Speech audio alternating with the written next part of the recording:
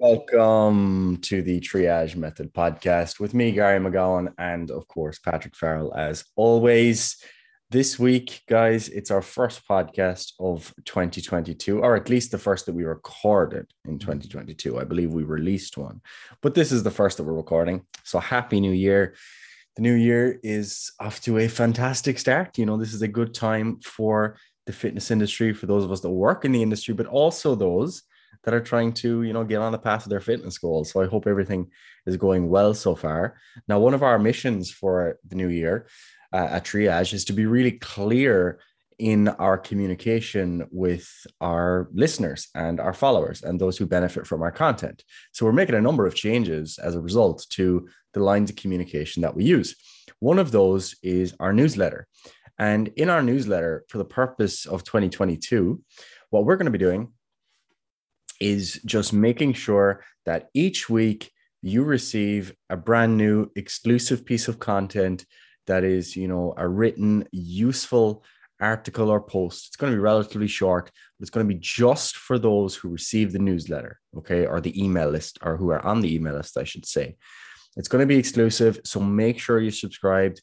I've got all of the respective emails planned out for the year, and I guarantee that if you were to consume nothing else, that will be of great value to you. Okay, so that's one thing. The second thing is to make sure that you're in our free Facebook group. That's the Triage Method community. Again, we want to foster community as much as we can. So rather than just posting everything out into public social media, we want to make sure that we're building a community. So that's going to be helpful too. If you're in that group, you'll see more of us there. If not, make sure that you join it. Okay. And then the final thing is that here on the podcast, what we're going to be doing is providing more of what we always do. And that is, high quality information, particularly with an emphasis on health. And that's one of the transitions that I think you'll see from our content this year, is that we're going to be placing more and more of an emphasis on the relationship between health and fitness, and really trying to bridge that gap between the frontline personal training and coaching type of stuff and healthcare itself, because we feel that that's an area of great interest to our listeners, as we generally have cultivated a fairly health focused audience. So that's where we're going to be putting a lot of our attention, and no better topic or way to start off that trend than today's topic, which Patrick will introduce for us now. Yeah. So as Gary was saying, we kind of want to move towards discussing a lot more about health, right? And health is something that, someone says, oh, I'm just trying to be healthy, or I just eat healthily, or I'm just, looking after my health. These are just, this is just a term that's thrown around.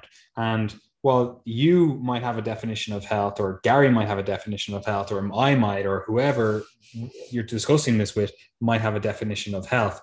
Oftentimes, they don't actually overlap, right? And that might seem strange, because this is something that you'd be like, well, surely it's a defined term. What does health mean? Look it up in the dictionary, and you're like, that's the definition of health. But that's not really what people mean by health. Right. And while, yeah, we will dig in a little bit more into definitions in a second, like, are we talking about just being disease free? Right. That's oftentimes what they used to think about health, or how they used to define health. It's like you have an absence of disease or illness. Right. And you might go, yeah, that's my definition of health. That's what I think is healthy. You're not diseased. It's either on or off. It's a switch. You're either diseased, ill, or you're healthy. You're healthy, right? It's binary, one or the other, right? Now, that might be the definition for you. For other people, it might be a certain feeling. They're like, oh, I feel healthy when I'm doing X, Y, Z. I just feel good. I feel like health, right? Or what health should feel like for them, right? And it's a very almost vague, like, this is what it is, right? And this is something that, like, I do a lot of consultations with people, we'll discuss, and we're like, okay, well, what are you looking to achieve? And they're like, I want to improve my health. And then it's like, okay, well, what does that actually mean, right? What are we actually aiming towards? And they might have some definition, they might have some markers, they might have some, feeling. They're like, when I was 18 and I was doing X, Y, and Z, I felt really healthy, whatever it is, right? So it's kind of ill-defined. And then obviously as well, there is the medicalization of this, in terms of, are we just looking at specific markers, blood markers, health markers, I don't know, cerebrospinal fluid markers, whatever it is? Are there some sort of, we'll call them diagnostic markers that we can be like, okay, once they're within this range, you are healthy. Now, the avid listener to this will understand that there's clearly, shades of appropriateness or correctness, if you will, in all of those, right? And this is why it's quite hard to actually give you a definitive, this is what health means, right? So we're going to try to take it apart during this podcast and really dive into like, what are we actually talking about when we talk about health? And the reason we're doing this obviously is because, myself and Gary, we care about health. We care about our own health. We care about the health of our clients. We care about the health of society overall. But it is one of the fundamental or the foundational 3 pillars that we discuss with our clients, right? So we kind of have to have an idea of what we're talking about, not only in terms of being able to influence this stuff, but also in terms of defining what we're talking about. Like if you don't have a defined target, you go back and listen to that podcast we did on goal setting. Like if you don't have that, this is what we're talking about when we're talking about health. You're always going to be effectively swimming upstream. You're going to do stuff that you're like, oh, I think this might improve my health, but because you don't have anything measurable, you don't have anything that's, concrete, you're just not going to know how you're doing, what's going right, what's going wrong. You're just going to be all over the place. So we need to have some sort of working definition of this stuff. We have to have some sort of, target for this stuff, or everything's just going to be, a little bit all over the place, right? So before we actually dig into this podcast, pause it here. Well, pause it after I'm done speaking, please. But pause it here and just take a moment and just think, okay, what does health mean to me? What does being healthy mean to you? What are your criteria for health, right? So just take a moment, think about that. Really just kind of go, okay, well, what is that actually, like what does health define for you? And then come back to the podcast and we'll talk about our stuff. So Gary, take it away here. We're talking about health. What does health mean? Yeah, so this is a subject of great debate, and it has been for many years, and for good reason, especially because if you look at, let's say, the last 100 years, I suppose in particular, there's been rapid advances in medicine, in surgery, in healthcare more broadly, and in medical science in terms of our understanding of health and disease. And with that, it can often seem like we take the goalposts and kind of move them with us as to what we mean when we talk about health. And for that reason, you'll see, various companies that are, selling you blood tests, and, you hear about different markers for cancer, and you hear about changing your diet, and all of these different things that are very much at the forefront of the public mind, particularly those in the health space. And it can make you feel like trying to pursue health is actually something that's just an endless target, that it effectively doesn't exist, because once you get one marker in check, then someone else says, okay, well, that health marker is in check, but what about, your serum calcium? And then what about your unionized calcium? And then what about your magnesium? And all these different things. And it can be an endless pursuit if you're looking at it at that level, because you can always go deeper. You can always go deeper beyond the level of the tissue, beyond the level of the cell, to subcellular and genetic markers and all this sort of stuff that can really complicate our understanding of what it means to be healthy. And in some cases, that additional understanding at the molecular level, for example, can be really useful. For example, if you've got colorectal cancer or breast cancer that has run in your family, and you've got specific tumor markers, for example, BRCA, that increases your risk of a certain type of cancer, then that is something that you wouldn't have been able to find out before, and it serves a very clear preventative role. And that's ultimately what healthcare tries to do, is to pinpoint these molecular targets that are maybe a bit more important, so that someone can get a piece of knowledge that is actually useful, rather than just screening the whole thing. Okay. That was one of the things that kind of emerged in the early 2000s with the Mapping the Genome project, where it was kind of thought at the time that once we understand the genome, we'll have, solved all of the problems of health. We'll be able to target all these things. We'll understand all the mechanisms of disease and we'll be done, and the same thing kind of happened with mapping the microbiome. And there's always another kind of level. You see it now with proteomics and other areas in medicine, and all that stuff is really, really valuable. But sometimes people can misinterpret the importance of that stuff by assuming that if we just get access to this information about all this molecular stuff, we can fix it all. Okay.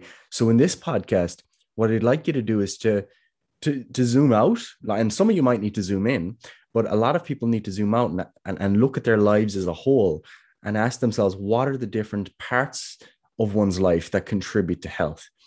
And in terms of definitions of health, which is where we're starting, you may have heard of the World Health Organization's definition of health, which is a state of complete physical, mental, and social well-being, and not merely the absence of disease and infirmity. And there's a lot of stuff that's really useful in there.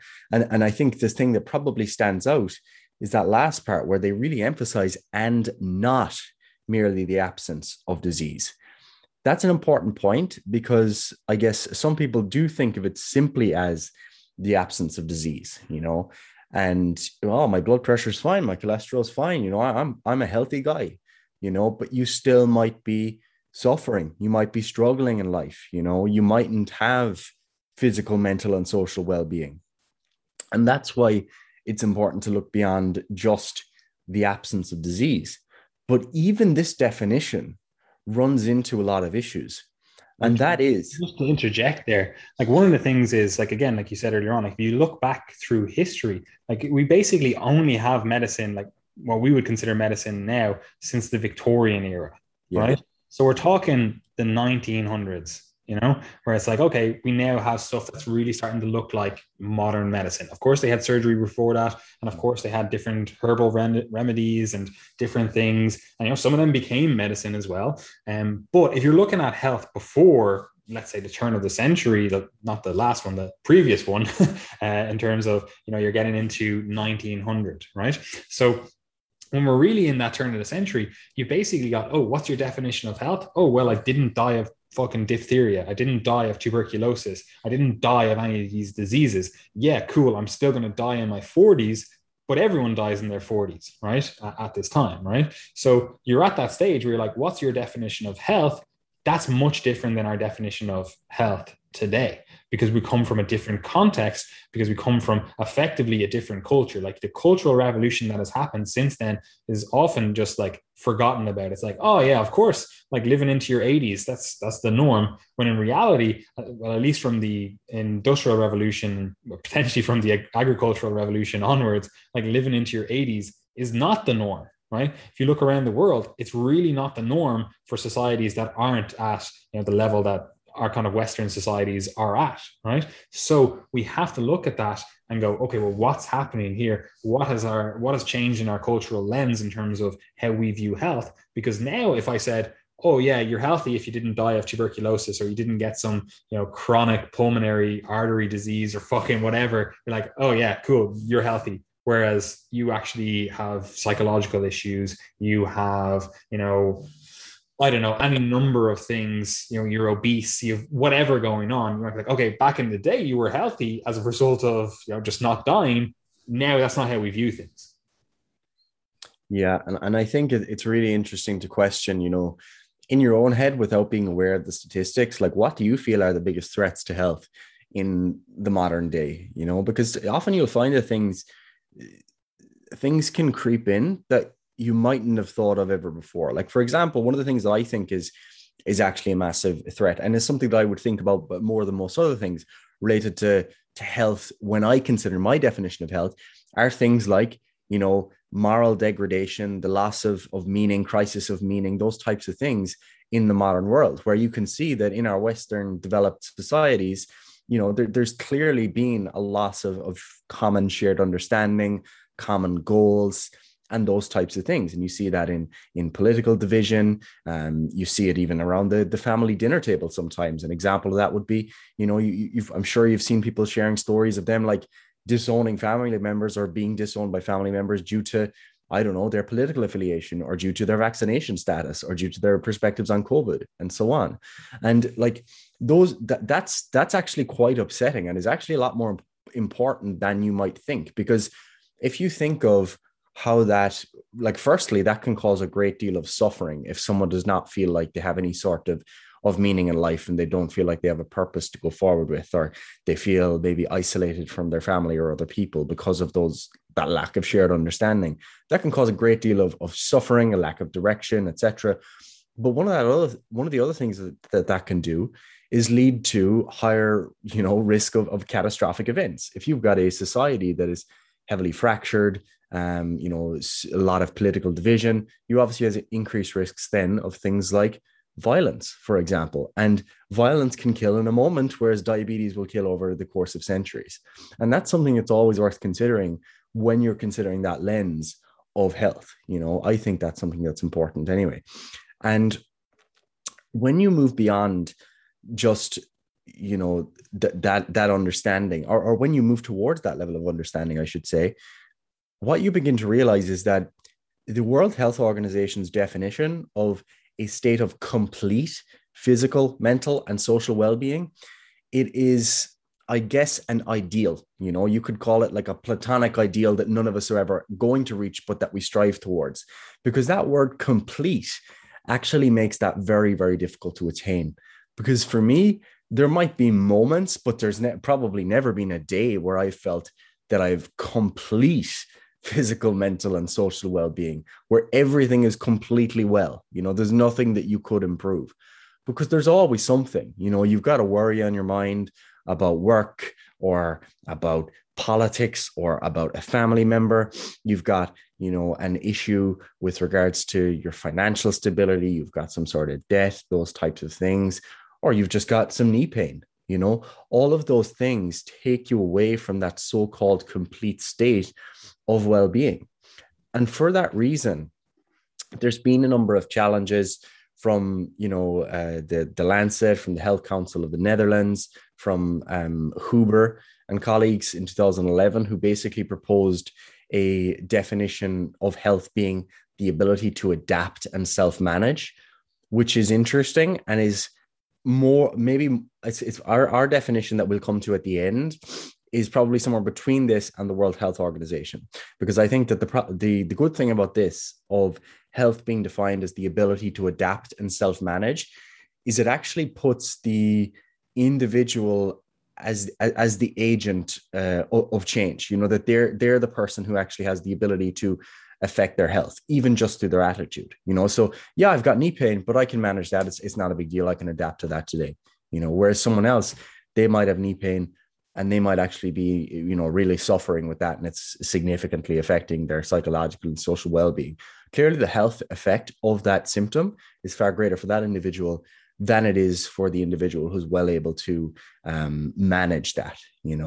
So that's something that's really important to consider. Is I guess it gets to the point of not just the presence of a symptom, or the presence of an abnormality in a blood test or whatever, but also the effect that has on the person and their entire life, which is something that's far more in line with how we would typically view health, because we've got a lot of clients who are personal trainers themselves, for example, and have a very good understanding of their health.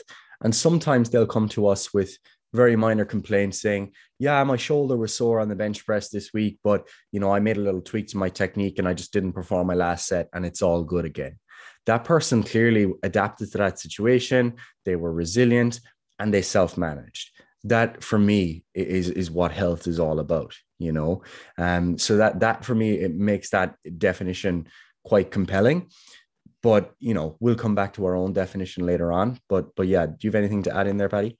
No, I think you kind of covered that nicely. It's a very hard discussion to have, because, again, we're kind of asking to do the role, or to do the job of a linguist, right? We're actually going like, okay, well, what does health mean? Like, we need to define it, right? But how do you actually define something that isn't definable? Because it is kind of at the essence of what it means to be human. Like, if you knew what it means to be a human, what it means to be a functional human, you kind of have everything figured out. you know? And while, yeah, you can be like, okay, well, what it means to be a human is this part works and this part works and this part doesn't work. But that's not always the case, you know? For example, like if you think about just even the definition of life, you might go, okay, well, life is a clear definition. You know, it's like this is living and this is not.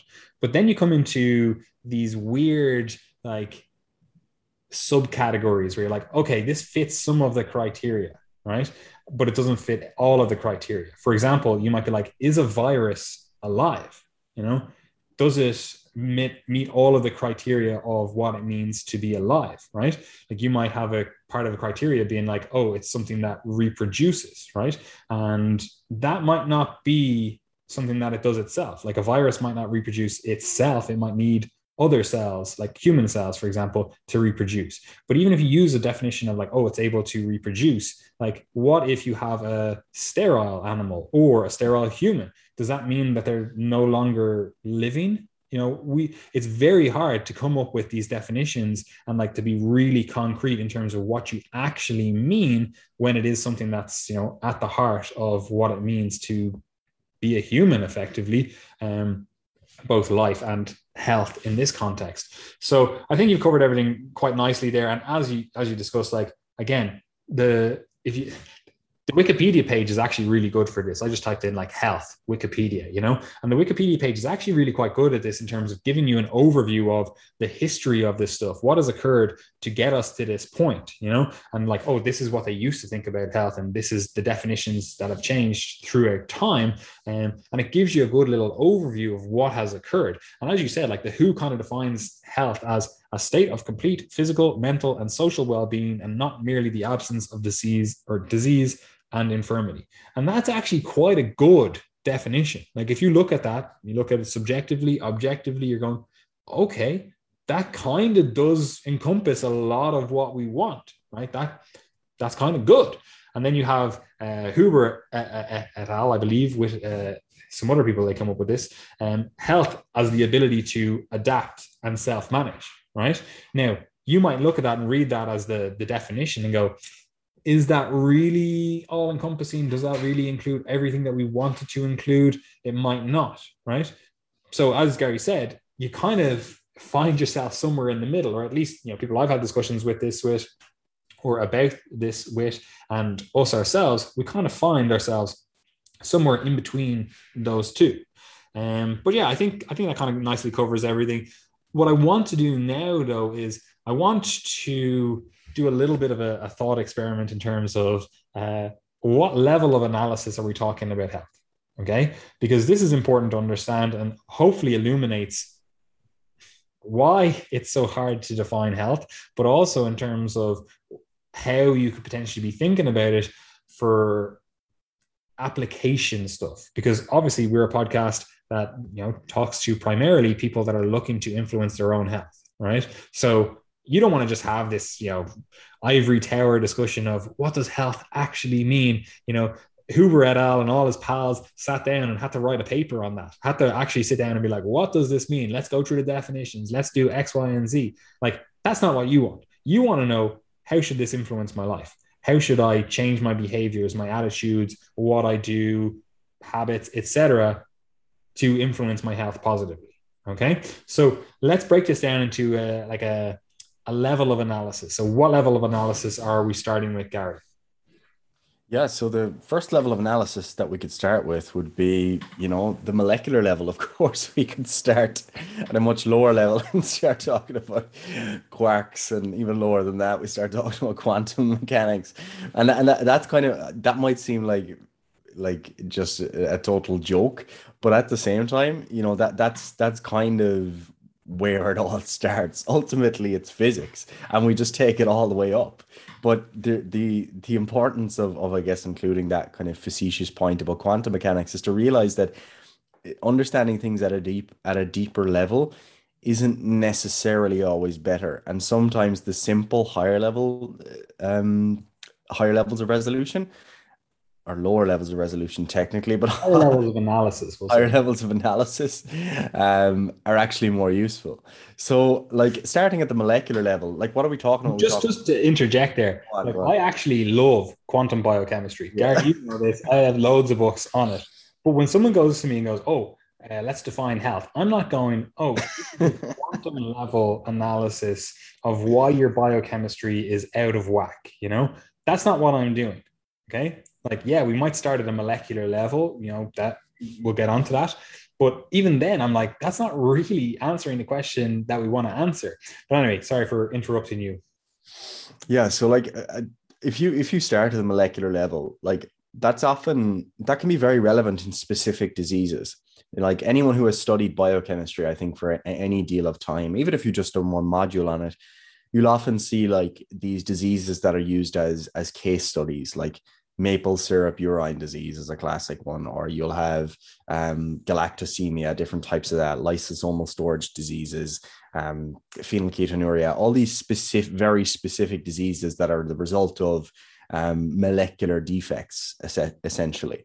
And also ones that, generally speaking, they're like one gene, Yeah, just one. one. You know, it's very simple, like one. There's not multiple things going on to affect this. You know, it's like, oh, you have this one gene mutation and that causes this. And that obviously dovetails nicely in terms of, as Gary said, you know, you got to turn the 2000s, and you've got this like human genome project coming online. You're like, okay, we have this sorted. You know, they have this. This is a little bit incorrect, but people have this theory of like, you know, it's basically one gene, one protein. That's how we view genetics. Now, again, that's not the case, especially not now, and it wasn't the case then. But you know, that was the general soundbite: one gene, one protein, and that just was not the case when we had all of this stuff mapped out. You know, it was like, okay, there's lots of stuff in here that redundancy, back and forth, and whatever else, right? But they do always use these case studies of this is the one gene, one protein out of place, or one structure out of place, or whatever, because they're very simple to understand. Yeah, and I think a good kind of case study for that, which is relevant and a bit more, I guess, understandable than just those biochemical ones, would be probably like cystic fibrosis. I think cystic fibrosis is a good case because it's effectively related to a molecular defect, which is the cystic fibrosis transmembrane conductor or something. See it basically the CFTR gene, which encodes for a membrane protein that's involved in the chloride channels. And this is, you're starting at the molecular level there because you're looking at the CFTR gene. Then you're moving to the level of the cell where you're looking at the effect that the absence of chloride channels and then the effect that that has on cellular function. Then you're moving to the level of different tissues where, for example, in the lungs, you can get excess mucus, for example, as a result of the absence of those chloride channels or defective chloride channels. If you look to the pancreas, you know, you've got exocrine dysfunction, which effectively means that your pancreas just isn't really secreting the stuff that it should normally. It gets blocked up a little bit because of the defects in those chloride channels. And you're at the levels of tissues and organs then. And then system-wise, you think of, right, the respiratory system. You can say, right, this lung isn't working properly because of these defects in these channels. And as a result, this is leading to compromised oxygenation. We're not getting enough oxygen in. This is affecting all the other systems then. Psychologically, what might that do to a person? It might make them, feel kind of social dysfunction when it comes to, partaking in sport. That might be a challenge for them. It might mean that they have to make various dietary changes because of the pancreatic dysfunction. At the social level, then, because of the psychological distress, it might mean that they don't partake in sports and as a result don't make those friendships that other people might. So you keep taking it up levels from that low level of analysis to the higher level of analysis. And each one of them matters, and which one you look at depends on the problem you're trying to solve.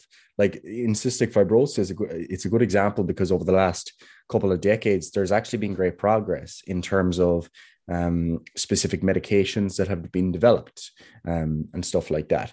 And you'd actually have to be looking at the molecular and cellular level in order to solve those types of problems. However, if you're maybe thinking about, for example, whether or not you should prescribe exercise for someone with cystic fibrosis, you actually might be more concerned at the kind of organ and system level. Okay. Because what are we trying to do? We're trying to maybe improve someone's cardiorespiratory fitness. And it's not necessarily that we need to solve the problem of the chloride channels, but we might need to maybe make the heart work a bit better, maybe affect some parameters in the lungs and impact the muscles, which overall has a positive system-wide effect for someone with cystic fibrosis. So that's an example of where you have two different levels of analysis. And then if you have someone maybe who has cystic fibrosis, who has been having a real difficult time at school because of not being able to partake in sports, etc., a psychologist or a counselor or someone in the school might actually be the best person to deal with those problems. And that person might be looking at the psychological and social level of analysis of that person's health. So overall, you can see how taking it from those different levels, molecular, cell, tissue, organ, system, psychological, social, and environmental, how that can actually give you a much better understanding of how different professionals might intervene at different levels of someone's health, and how someone might understand their health overall. Because ultimately, if you think about it, for the individual, you actually don't care or are aware of the molecular and the cellular or even the tissue levels. Like for the most part, you're not really aware of what's going on. Like you're not really aware, you can't necessarily feel that, but you feel the effects of it. And it's the respiratory distress that leads to you, for example, being a bit anxious or psychologically distressed during activity, etc. So it's important to have your level of analysis right before you move on to try to solve a particular problem, I think. Yeah, and this is important to understand for multiple reasons, but two I'm going to note here is because depending on who you talk to, they're going to have a different view on this. They're going to be like, say, you come to a biochemist, they're going to be like, let's look at this molecular or cellular level. Let's see what's going on here. That's what they really care about. And this is, you oftentimes see this where someone who is a scientist, that's their job. They will talk about health related topics, and they won't actually they'll be talking about mechanisms. They'll be talking about like almost like we call it mechanistic hypothesizing. They're like, oh, we see this mechanism in the body. It does X, Y, Z. That's really beneficial. So we want to encourage that. And it completely ignores everything else. It's like all you're focused on is this cellular or molecular level stuff. And it's not necessarily improving the rest of the stuff. Well, yeah, it might improve the tissue or even the organ, but that doesn't necessarily mean that it's contributing to your health. For example, you might see someone, a scientist, say, this supplement, you should be taking this supplement, and it's really going to improve your health. Like, for example, in the health to longevity realm, people talk about NMN or NOR. They're like, take these supplements, they interact with sirtuins, and they interact through these few different pathways, and they potentially lead to better health. We'll just say better, longer health, right? Those supplements, especially NOR, really expensive. Okay. So first of all, you might be like, okay, I really want this benefit that these guys are hypothesizing about, that is shown in like animal cells or animal models or whatever. And you're like, I want those benefits, right? But the cost of it could actually have a much bigger influence on your life, because now you're like, okay, well, I'm shelling out, even if it's just whatever, £100 per month on this stuff. That's still like 1,200, well, it's 1,300, depending on how you count a month, pounds per year, right? So that's now money that you're not able to contribute to potentially your pension, potentially contribute to your house, potentially contribute to your children or other tasks, right? Other things that you're like, oh, I want to do that. You can't go on a holiday this year because you just spent $1,500 on a supplement that might not even work, right? So first of all, we have to look at that. Okay, who is giving this information? Are they actually dealing with immediate consequences? Are they actually dealing with people that are, seeing benefits from this stuff? Or are we just at this kind of tissue, molecular, or cellular level where we're like, yeah, we can see some stuff when we pour some stuff on some cells in a petri dish, right? So that's the first thing. We have to be aware of who we're talking to, okay?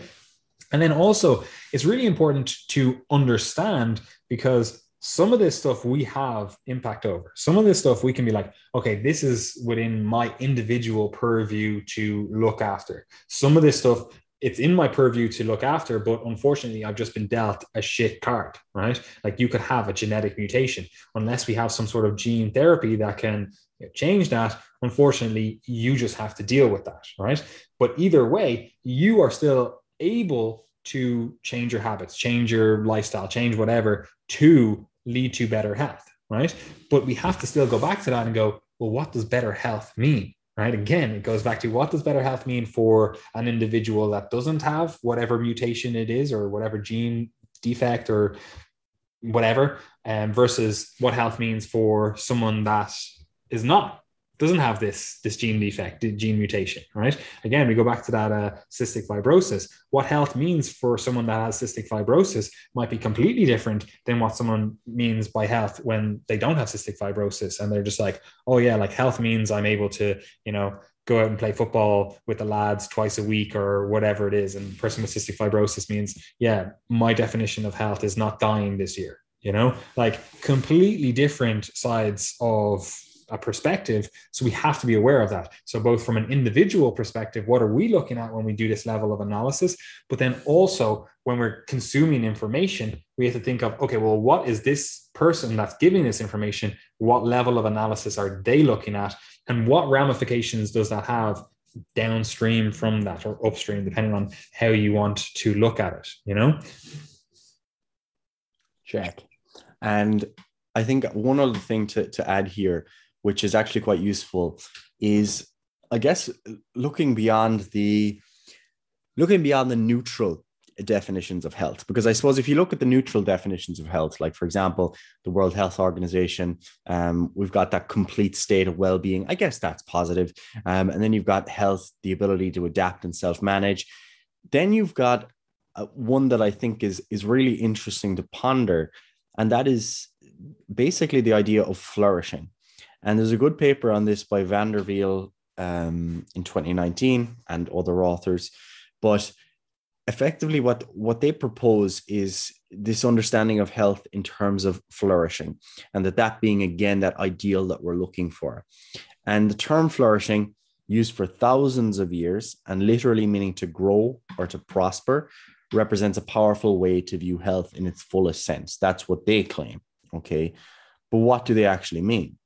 So what they try to do is, put together a number of different domains, and they've got questions or statements that are it's affected their flourishing measure.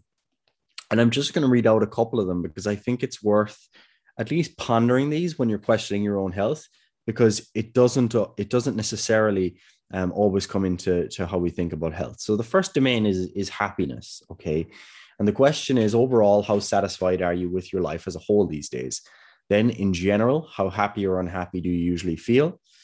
Then, mental and physical health. In general, how would you rate your physical health?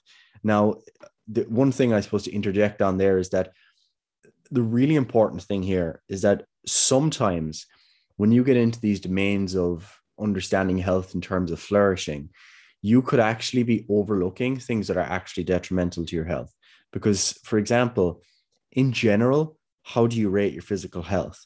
Like, it's not so clear how to reconcile that with the understanding that most of the diseases that are a burden on the healthcare system at the moment are chronic long-term diseases that you don't feel. Something's really important, because you could have high blood pressure and just not know, okay? And it could be a significant threat to your health. And if you just rate how you feel, or how you rate your physical health, you might be like, well, yeah, it's fantastic. I've never had any issues. But that 160 over 100 blood pressure could be pumping away in the background and putting you at high risk of stroke. Okay. So that's something that I would just interject on there. Now, the other things that they mention are this as well, to really put that in context. Like, if you've never been quote unquote healthy, how the fuck are you supposed to know what that feels like? Yeah. Like, if you've just always been, say you have a potential for a 10 out of 10 health and you've just always been at a 3, right? How do you know what being healthier feels like? 3 for you, you're like, great, I feel fantastic here because, I'm not falling apart, right? That's your best ever. You're most well rested, etc. Is a 3 out of 10, right? You're dehydrated. You've never exercised. You've done whatever. but it's still the best health that you've ever been in. So you're like, yeah, I'm in my best health, right? But it's not the best you could potentially be. And this is also further confounded, and we didn't dig too much into it. We might go back in a second, in terms of your environment as well plays into this, because again, if you're at that 3 out of 10, right, and everyone else around you is also at 3 out of 10, or potentially a 2 out of 10, right, they're all at 2 out of 10, you're going to be like, wow, I'm in fucking fantastic shape. I'm in the best health of my life, because your context for that, your environment for that is set up in such a way that you're like, oh, these other people have far worse health than me, but that doesn't necessarily mean that you have good health. Yeah, absolutely. And I think a lot of these questions do get at some messy areas. And the next one is just how would you rate your overall mental health? Similar issues there. The next is meaning and purpose, which is something that's interesting and kind of goes back to what I said previously. And the questions that they ask are overall, to what extent do you feel the things you do in your life are worthwhile? And then a statement they make that you agree or disagree with, or to a certain degree, is I understand my purpose in life. Okay. Again, like really difficult. Okay. Really difficult to try to pin those things down. Character. I always act to promote good in all circumstances, even in difficult and challenging situations. Again, so difficult, because we have to then answer, what does it mean to promote good? Is it just personal moral conscience? And is that something that you allow to be influenced by others, by your society? Who taught you your morals? Absolutely. So that's such a difficult one. But I actually think that, like, I'm saying it's difficult as in it's challenging. I'm not saying that these shouldn't be considered within the framework of health, because I absolutely think they should. And I think that as healthcare professionals, or as people who are concerned about our health, I actually think it's really important to consider that stuff, which is why I mentioned previously that questions around your meaning and purpose in life, and, shared understanding with others, and not dehumanizing people and stuff. I think that all that is incredibly important for health. And I think that it should be discussed. So there are other points, then I'll just fly through them. I'm always able to give up some happiness now for greater happiness later. Really difficult thing to do, but definitely a mark of maturity, I think. Close social relationships. I'm content with my friendships and relationships. My relationships are as satisfying as I would want them to be. And then finally, financial stability. How often do you worry about being able to meet normal monthly living expenses? And how often do you worry about safety, food, or housing? Again, interesting questions, but you have to ask yourself there, are they the only things I worry about? Is it just safety, food, or housing? Does that vary by the country that you live in? Are they the only needs that you're trying to meet? Because many people would say that, safety, food, or housing are very basic needs. And for many people in the West, if they could only meet that, they still might have a lot of anxiety about their financial stability and everything. Whereas if you were to give someone in a very underdeveloped nation safety, food, and housing, they'd be, totally content. That's what they're fighting for. Okay. So again, social context matters. As you can see, these questions, if you were to go through them, I think they should be used as sort of like a life analysis type of thing, where you basically review where you're at, what you need to work on, rather than trying to come out with some number out the other end saying, I'm 70% healthy or whatever. But look, that table, we will include all this in the podcast notes so that you can review it anyway. Yeah, just also you have a question there as well at the end of the flourishing stuff, Gary. So ask it. Where's my question? Oh yes. So as I said, so, oh wait, no, is this it may seem esoteric? Yeah. So it may seem esoteric, but do you really care as much about your blood glucose reading as you do about how satisfied you are going to work each day, or the quality time that you spend with your family? Okay. That's something that, again, really important to ponder, because very often what we do, especially those of us who are, in the fitness industry, working in the fitness industry, we'll start to measure all these different things like our blood glucose, heart rate variability, resting heart rate, etc. And we have all of this idea of what's going on in our blood, but we don't know what's going on in our heart or in the hearts of our family members, And what I mean by that is, like, do you really do all of the things that that bring you joy and that bring you that kind of that lasting sense of purpose and meaning? You know, are you really nourishing those things? Because sometimes what we can do when we get so hyper focused on micromanaging our health is that we forget about the more macro things. And we can spend so much time trying to measure our blood glucose that we don't spend time with family and that we don't share our meals. And an example of that, it's obviously, it's such an obvious one that I've seen so much. And that is where someone just prepares all their meals, eats all their meals alone, and misses out on something so simple as just sharing a meal with your family, which can just be so incredibly valuable. And to be honest, in your early 20s, or early in your training career, like some people get into training in their 30s and go through that obsessive phase, it can be very easy to focus on all that stuff. I think most people, they do come out the other end and realize that maybe some things are more important and they need to find some balance between their very strict diet and, you know, living a more normal lifestyle, eating with their kids or passing on good food practices. The classic example we always talk about in the podcast is, you know, if you're fasting until like 4 p.m. in the day, or 6 p.m. in the day or whatever, like, is that something you'd pass on to your kids? Do you want them to see that like not eating standard meals is a good thing? Is that normal? Like, do you want to pass that on? I'm not so sure. Like, not many people would. And that's just something that we begin to ponder, I think, as we get a bit older. In my old age now, I've begun to realize that at a very worn out 26 years of age. But yeah, look, it is what it is. That's fair. Yeah. So basically what we're saying at this point is, okay, we can categorize, we can lump things together, and we can look at it in terms of, like, we'll call it structural or physiological health. And you can be like, chase these different markers, right? Maybe you even go a little bit beyond that and go, okay, let's chase, you know, emotional or what we'll call a psychological health. We're like, okay, we'll layer that on, right? We can also look at it in terms of environmental health. And what I mean by this is not just like environmental toxins, for example, but I mean, like, how is your environment set up to actually support your health, community, society, you know, your social situation, all of that stuff as well. And obviously there's a lot of components to environmental. We're not going to get into all of them because, again, like, we could be talking about this from a policy perspective. You could maybe want fantastic health, but the policies that are set up in your country or whatever are not conducive to good health. But either way, that is a component to all of this stuff. But there are a few wrinkles that we need to kind of iron out when we're discussing this stuff. And we're just touching on it there. And the flourishing concept really helps you kind of cut through a lot of the noise. Now, I don't think it answers all the questions we would necessarily want it to answer, but it helps you really start analyzing this a little bit deeper, right? For example, there is something that we would call, well, maybe we'll put it in these terms, right?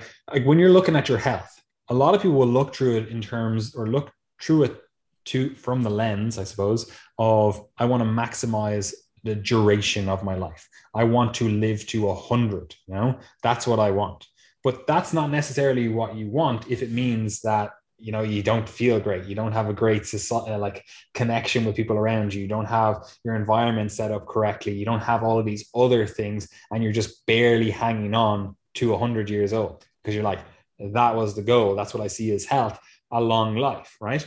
Other people will be like, I want to maximize the intensity of my life, right? And they want to, maybe they don't care about trading off a couple of years at the end because they're like, I want to really just get the most out of my health, my body, whatever, at this time. For example, you might see people, to give those two camps, you might see people in their 20s go on a load of, like, steroids, a load of different drugs, because they're like, I want to, you know, literally be as big as I want, or do all these things, sporting, whatever, all of that. And they're like, right, the intensity of my life, the amount that I'm packing into a single day, a single week, a single year, whatever, you're like, I'm really maximizing that, right?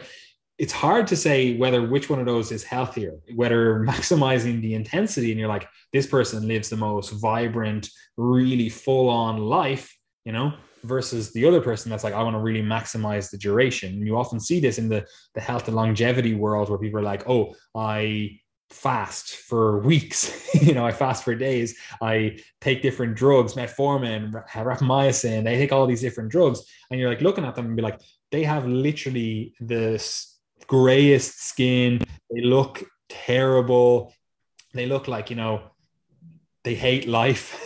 They're just cold all the time because their metabolic rate is so low because they're like, oh, higher metabolism, you know, you don't want that for a long life. And they're doing all these things to extend their life, but the intensity, you know, it's just not there.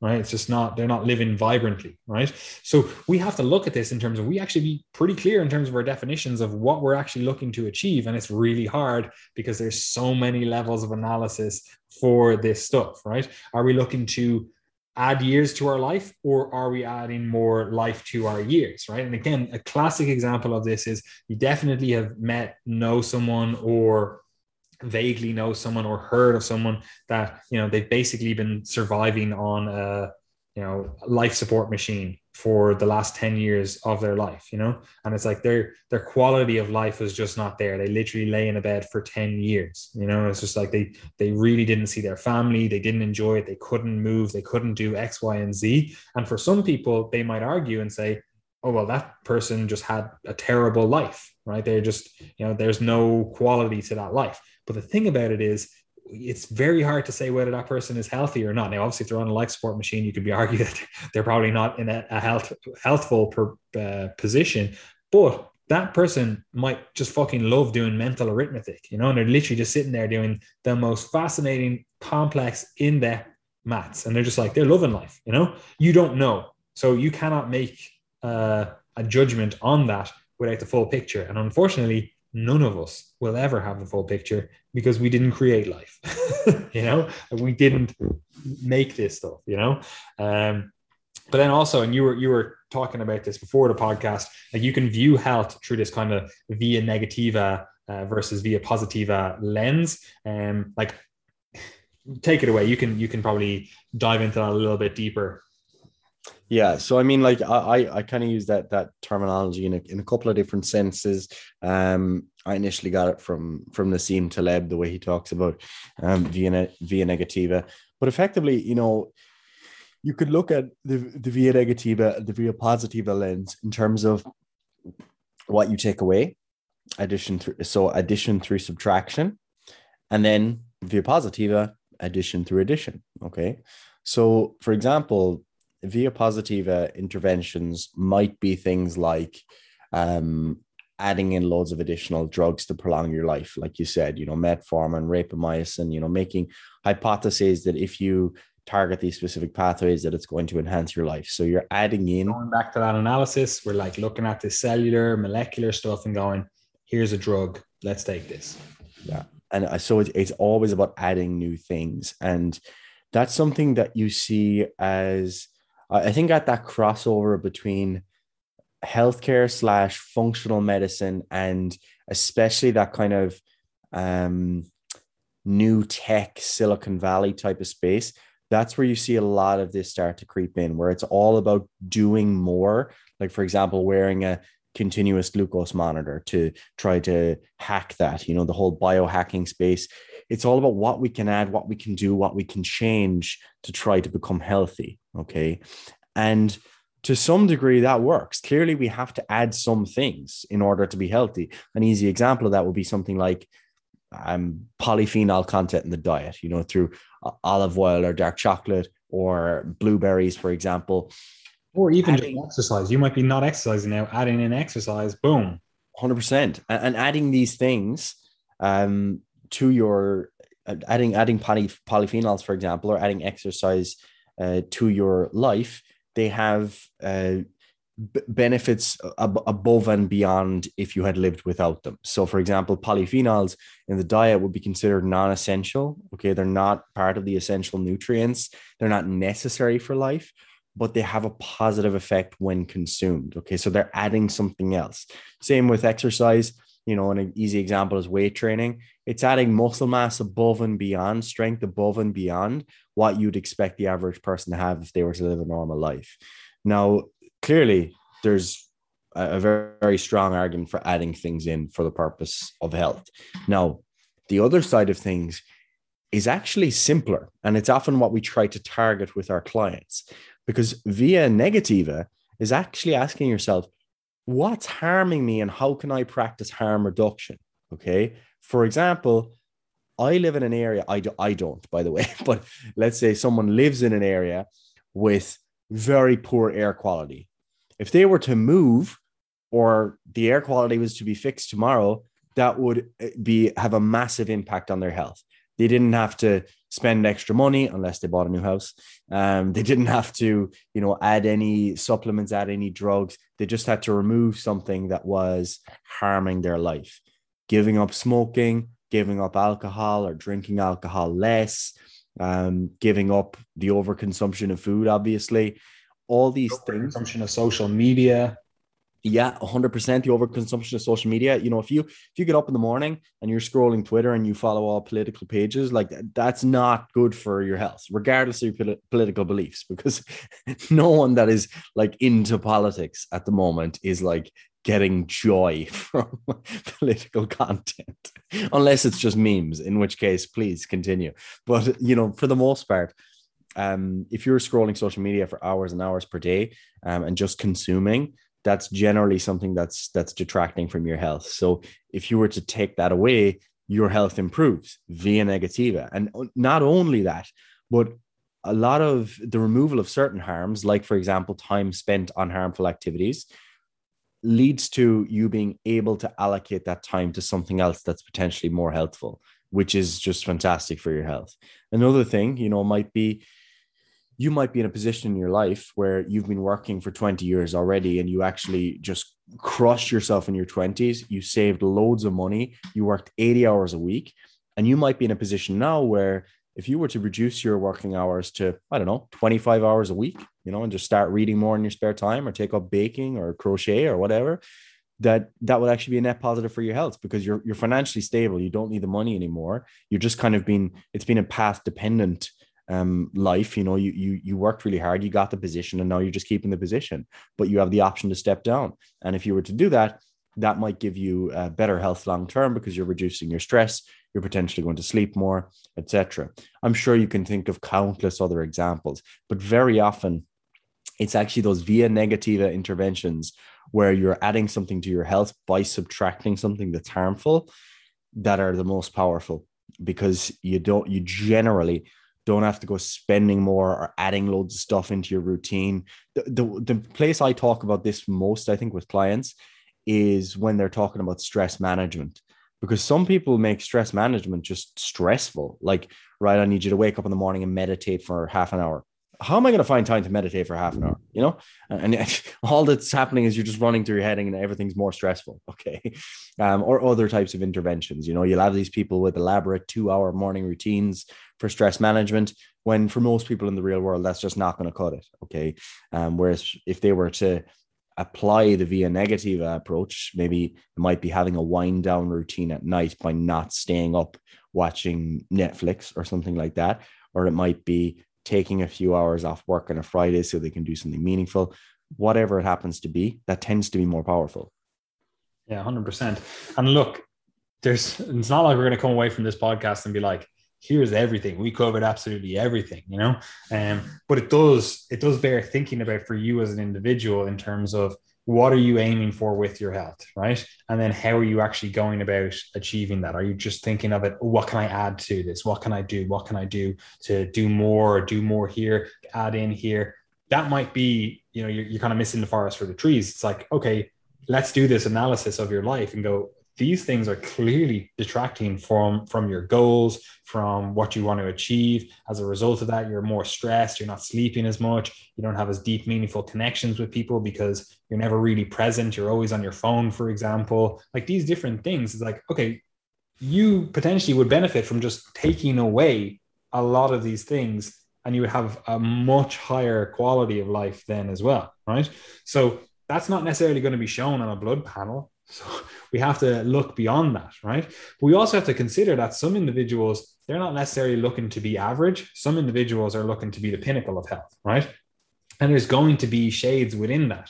So potentially for an individual just to get into we'll call it the reference ranges for health, although again, I don't think markers are necessarily the be all and end all, but let's just say this general reference ranges for health, they're based on averages, right? So if you just want to get into them, yeah, you're in a healthy position, but there's other individuals that want to be like, I am at the best position within those markers. So for them, simply removing certain things, maybe it's not going to cut it then. Maybe they've already got rid of all of the things that are detracting from their life, and they already have their life set up in a way that is, relatively on point for them. Then yeah, you probably are going to have to add something in. But the thing about it is you kind of have to get the fundamentals done first before you can, upgrade to the bonus features, because yeah, you can go get the bonus features now, but if you get the fantastic, stereo system in your car, that's cool. You've bought the stereo, but you don't have a car. Like you have to get the car first. So you have to do the fundamentals. You can't skip ahead with this stuff. So look, there's a few other things that we want to cover in this. I am aware that it's, getting on. The first thing I want to cover is, well, effectively what our view of health is. So where do we stand with this, Gary? Yeah. So before we get to our definition, what I want to mention quickly is the fact that health doesn't have to be number one. Okay. It doesn't have to be your first priority. There's very valid cases for not prioritizing your health. Okay. And I put that out there as someone who is obsessed with all things health. My whole life is effectively surrounded by things that are related to health, whether it be my medical studies, triage, our work, my own personal exercise and nutrition. Clearly, I care about it a lot. But someone throws a grenade into the kitchen while me and my family are having dinner, I'm going to dive on that shit and be blown to a million pieces of skinny gas all over the kitchen. Okay. Because clearly there's things that are more important. Okay. If we're on the London Underground at the weekend and there's a suicide bomber standing next to Paddy and he's about to get blown up, he's probably going to do it first, but I'm going to hug him or her. Okay? Pooh! And get absolutely blown to pieces all over the London. Obliterated. Okay. So clearly there's things that are more important than health, whether that be, your own personal idea of honor or sacrifice, or maybe you're a very religious person who would, absolutely be burned at the stake before denying your God or something along those lines. Those types of things can absolutely be put ahead of your health. A more simple kind of normal example without having to picture yourself being blown up might be, if a family member became sick and you had to take on the responsibility of caregiving, for example, and that you knew that was going to be a trade-off in health because you mightn't have time to train and you're not going to sleep well. You have to be looking after them. You're willing to accept that trade-off because health for you or feeling good every day is not necessarily more of a priority than looking after those that you love. Obviously, parents know this. Okay. They make massive sacrifices to their own health for the purpose of their children. So clearly it's not just about taking health and making your whole life about your own health, because that can sometimes have the opposite effect long-term. If you've become too selfish long-term, too self-centered, you might miss out on some things that are protective later in life. So that's just the first thing. I'm sure you agree. Mm-hmm. Yeah. So with regards to how we think about health, clearly we've made a lot of this fairly explicit so far. But I'm just looking for your little definition that you wrote out here, Paddy. Oh yeah, how we view health. So this is effectively a very simple way that you can see is influenced by the previous definitions, but health is resilience to and against insults to your life and well-being.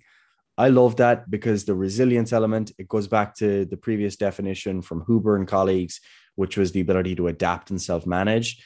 And the resilience to and against insults to your life and well-being, those insults potentially being psychological, potentially being your lipid profile or your blood pressure, etc. It's that you're resilient to and against those insults. So resilience doesn't necessarily, like resilience sometimes has the connotation of just grinning and bearing it, and just being tough and not dealing with it. But being resilient to a health insult might also be, right, I'm going to get myself to the hospital. I'm going to get this wound dressed. I'm going to get this fracture, set in place and casted. And now I'm good. I'm resilient. I'm ready to go again. It's not about you never getting any sort of illness or any sort of injury. It's that you're resilient to it.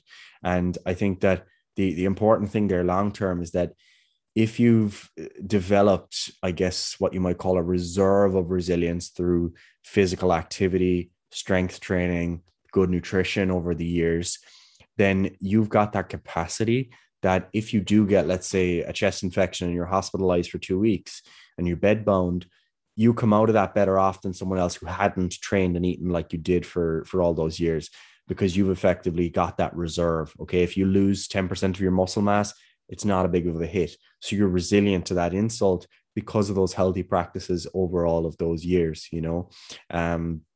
There's many other examples, I'm sure, that you could think of. For example, the fact that, let's say, it doesn't even have to be muscle mass specific, because one of the things that you do see as well is that as people get quite old, like in their 80s, for example, like being frail is probably more of a problem than being obese. Okay. It's not always the case, but if you go to the hospital and you've actually got some spare body fat, that actually gives you resilience to losing body weight rather than becoming severely malnourished. So again, that's an example of how one might be resilient and how your idea of health might actually need to vary across the lifespan as well. You know, I think that that's something that the lay person often identifies. You know, my parents will often say, you know, he doesn't look well for a man of his age. Like the classic one is like a man in his 50s or 60s. My parents will make a judgment at this, like my mom in particular.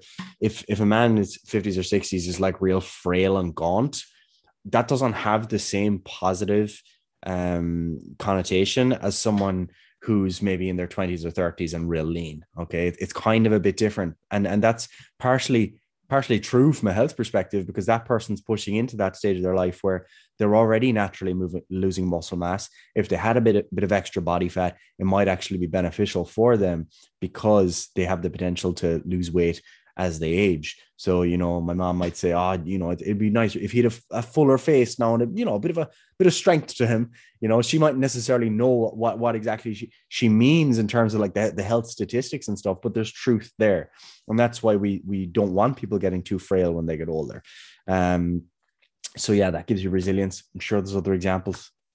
Yeah, like with resilience, I always think of it as well. And this is why I chose those words carefully for this. I always think of it in terms of, first of all, there's an inherent building quality to resilience, you know, like you're resilient to future insults, you know, it's like what you're accomplishing now is helping you build towards being more resilient in the future. So I really like the word resilience, but obviously, again, like words shift over time and, you know, people have different, you know, contexts for the word, right? But I also feel with the word resilient and the way we phrase it there in terms of resilient to and against insults to your life and well-being, like this could be, again, like as you said, physical, psychological, social, whatever. But if you had someone that approached a problem with a resilient mindset, in my mind at least, that means they're approaching that with, first of all, a level head, but also a lack of fear. And I don't mean just like a complete lack of fear, no regard for their own health or their own safety or whatever. But what I mean is like they are coming to this going, okay, well, whatever happens, I will deal with it. You know, I'm resilient to what's happening. For example, like you've seen this all the time with the last 2 years of COVID, people will be extremely scared of COVID and other people will be extremely scared of the vaccine, you know, whereas a resilient person would be like, I'm not necessarily scared of COVID because I, you know, exercise, I eat well, I'm young, fit, etc. And I'm not necessarily scared of the vaccine because, you know, I don't think big pharma is going to inject me with a whatever, right? Or, you know, I don't think the vaccine is going to kill me. Like I got COVID and I got the vaccine and neither were an issue, right? So I'm coming from the context of having both. So, you know what I mean? So it's like, that's a resilient person. Now, the thing about the resilience is it is an attitude as much as it is an actual expression. And what I mean by that is, look, you could get COVID using that same analogy that I was just using, and you could get COVID and have a fucking awful time of it. You know, like it's killed people, right? You could also get the vaccine and have a vaccine injury. You know, like I know a guy who had a stroke directly after the vaccine, you know, so it's like these things happen.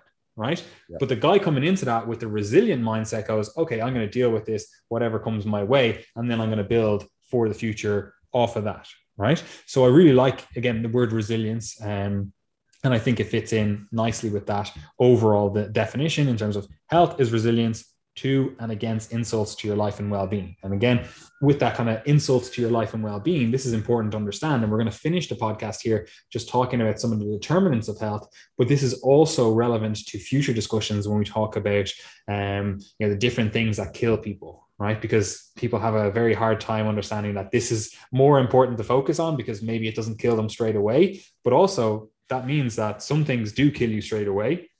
For example, as we discussed a couple of episodes ago, I believe, for death statistics in your 20s and 30s, one of the highest things that can kill you is like interpersonal violence, right? So if you're going to be resilient to and against insults to your life, we're not just looking at diseases. We're not just looking at this, virus that's in the air or the water or whatever. We're going, okay, well, other humans could kill you, right? Or cars could kill you, right? So how do we deal with that? How do you become more resilient to that? How do you protect yourself from that in the future? So it kind of is nicely all encompassing. Now, obviously, look, I'm an idiot. Gary's an idiot. I just came up with this definition. I think it fits nicely. Gary likes it, but I'm sure someone out there could pick that apart and be like, no, look, you've missed this, blah, blah, blah, right? But that's not the point of it. We have to actually deal with clients. We have to deal with people in front of us. And when we talk about these kind of three pillars that we often talk about with all this health and fitness stuff, we've got health, we've got performance, we've got body composition, right? So if this is one of the three pillars here that I'm talking about with clients, every time I talk to a client, pretty much, like, we have to have some sort of working definition for that allows us to look at what we're doing and how we should go about achieving the overall goals, right? Do you have anything to add on to that, Gary? No, that's all good. Fantastic. Right. So I just want to finish this on just a quick overview of the few different determinants of health that are often cited. We've gone through quite a lot of them already in terms of the different stuff that we've covered, and we will definitely be covering these again in the future. Right. But there's a few that are often cited, and I'm going to go through these purely because you'll see that a lot of this stuff is within your control, but you'll also see that a lot of this stuff is outside of your control. Right. And it does all impact on your actual health at the end of it. Right. So the first thing is income and social status. Right. Now, parts of that are inside your control. A lot of it is outside your control as well. So, we have to be aware of that it influences your health. 100% does. Right. Social support networks. Again, some of that's inside your control. Some of it's not, like if people just don't like you for whatever reason, like you're, I don't know, an untouchable in Indian society or something. It's like, you don't even exactly have this great social support network, right? And your education and literacy, like that literally can directly kill you. You can have poor reading and comprehension skills, read something wrong, take too many pills, and die on the spot, so that kind of stuff is important, or road work ahead and you just blast out into traffic because you can't read, employment, working conditions, again, they impact on your health. This is obviously relevant. Like, you definitely will see this throughout your career in medicine as well, Gary. It's like your employment, working conditions, you're basically sacrificing some of your health as a doctor to benefit others, So again, you might not be thinking of it in terms of like, you work in a coal mine. Obviously, your working conditions are not going to be conducive to health, but it's also in every other career as well. Like, you could be a pilot and you've got this circadian shifting all over the place. You're also exposed to radiation up there because, there's less, ozone. What am I saying? There's less air basically up there, less protective stuff between you and the sun, so different things like that we have to be aware of, right? Your social environments, like, do you socialize? You might just be someone that's a very common thing. Like, I live in London, so I see this all the time. People will literally go to work, and nowadays it's a lot of work from home, and then all they do is watch TV afterwards. It's like that. You didn't socialize with another human that entire day. Your physical environments, what are they like? Obviously, that's important for your health, personal health practices and coping skills. And that's a lot of the stuff that we focus on with our coaching in terms of like, let's get your personal health practices in a good place. Coping skills, that kind of goes along with the coaching process itself. A lot of that is also outside of our scope in terms of you might need psychological support. Healthy childhood development. Again, you're kind of fucking shafted if you just had a poor childhood development. And a lot of that is just completely out of your control. Like, you were just born into a certain circumstance. Your biology, your genetics, and again, we talked about that. You might have it like a single point mutation, and now all of a sudden you have this inborn error of metabolism that completely changes your whole life. Like again, like we said, briefly touched on it, that phenylketonuria, like you might have that and now you're not able to have any phenylalanine, right? And you might be like, oh, that's fine. But that now influences a whole host of other things in your life. Okay, yeah, you can get it under control, but now you're never able to have like a Coca-Cola. You have to look at the different food sources that you have. You probably eat a lower protein diet. So maybe you're not able to build the muscle mass you want to. Maybe you don't reach higher levels of growth in childhood because protein intake is, very highly correlated with childhood growth. So all these other things, and that's just a single point mutation, right?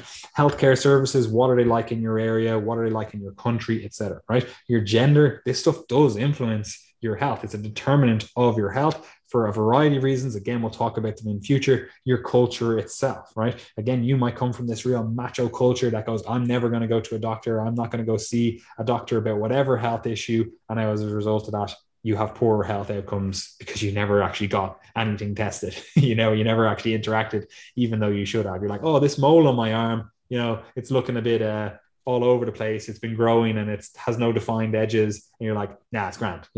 Like someone that cares about their health would go to a doctor about that, right? So a lot of those practices, as you can see, they're outside of your control as an individual, but there are also a huge amount of things that are inside your control as an individual, right? And this will become really apparent and really obvious when we do go through the different, things that humans die of, right? Because that really brings this home in terms of, oh, there are some things that are really protective that we can do and are relatively free a lot of times that'll really profoundly influence our health, right? And this is why we generally focus on sleep, nutrition, exercise, and stress management as our foundational, these are the things that we care about, right? And if you go through the last 2 years or whatever of the podcast, that's what you'll see us talk about. You're like sleep, nutrition, exercise, stress management. We constantly come back to them, and we're going to keep coming back to them for the next 10 years as well, right? Because they're so foundational for your health. And again, you can get really esoteric and look at these different things, this molecular pathway or whatever. But if you don't have those 4 foundational pillars, we'll call them, sorted, it's kind of irrelevant. You need to get those lifestyle practices in place, right? And they kind of need to be in place first. Well, that's not necessarily true, before you can really start encompassing all the other stuff in terms of your relationships with others, right? And I've said this before, but if you're starving, you're literally hungry, you're cranky, you probably don't have the best relationship with other people as a result of that. So that's impacted by our nutrition, but it's also impacted by our sleep. If you're just underslept chronically, you're not giving the most to those different social events, socializing, your friendships, your potential love interest, whatever it is, right? So it comes back to looking after yourself so that you can really start to get all the other determinants of health in place, and you can really start to get a broader view of the analysis.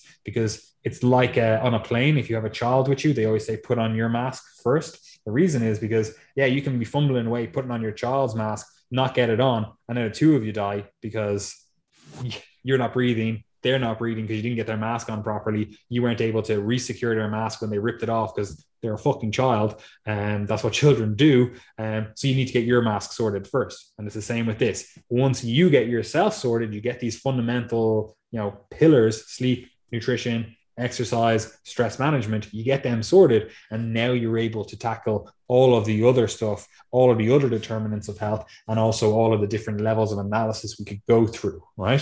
So do you have anything to add to that, Gary? And if not, wrap us up. No, I think that just about covers it all. And as you said, we'll be back again with further discussions, specifically those related to, what health conditions and diseases you should be concerned about, and I guess more specific practices or protective factors there. So as we said at the beginning of the podcast, guys, make sure that you're subscribed to our email list and also part of the free Facebook group. Again, it's free, no catches, free information, beneficial information. If you care about your health, you're likely to benefit. We do also put out free information on social media, so make sure that you follow us on Instagram, Triage Method. You can also follow the Triage Method YouTube channel.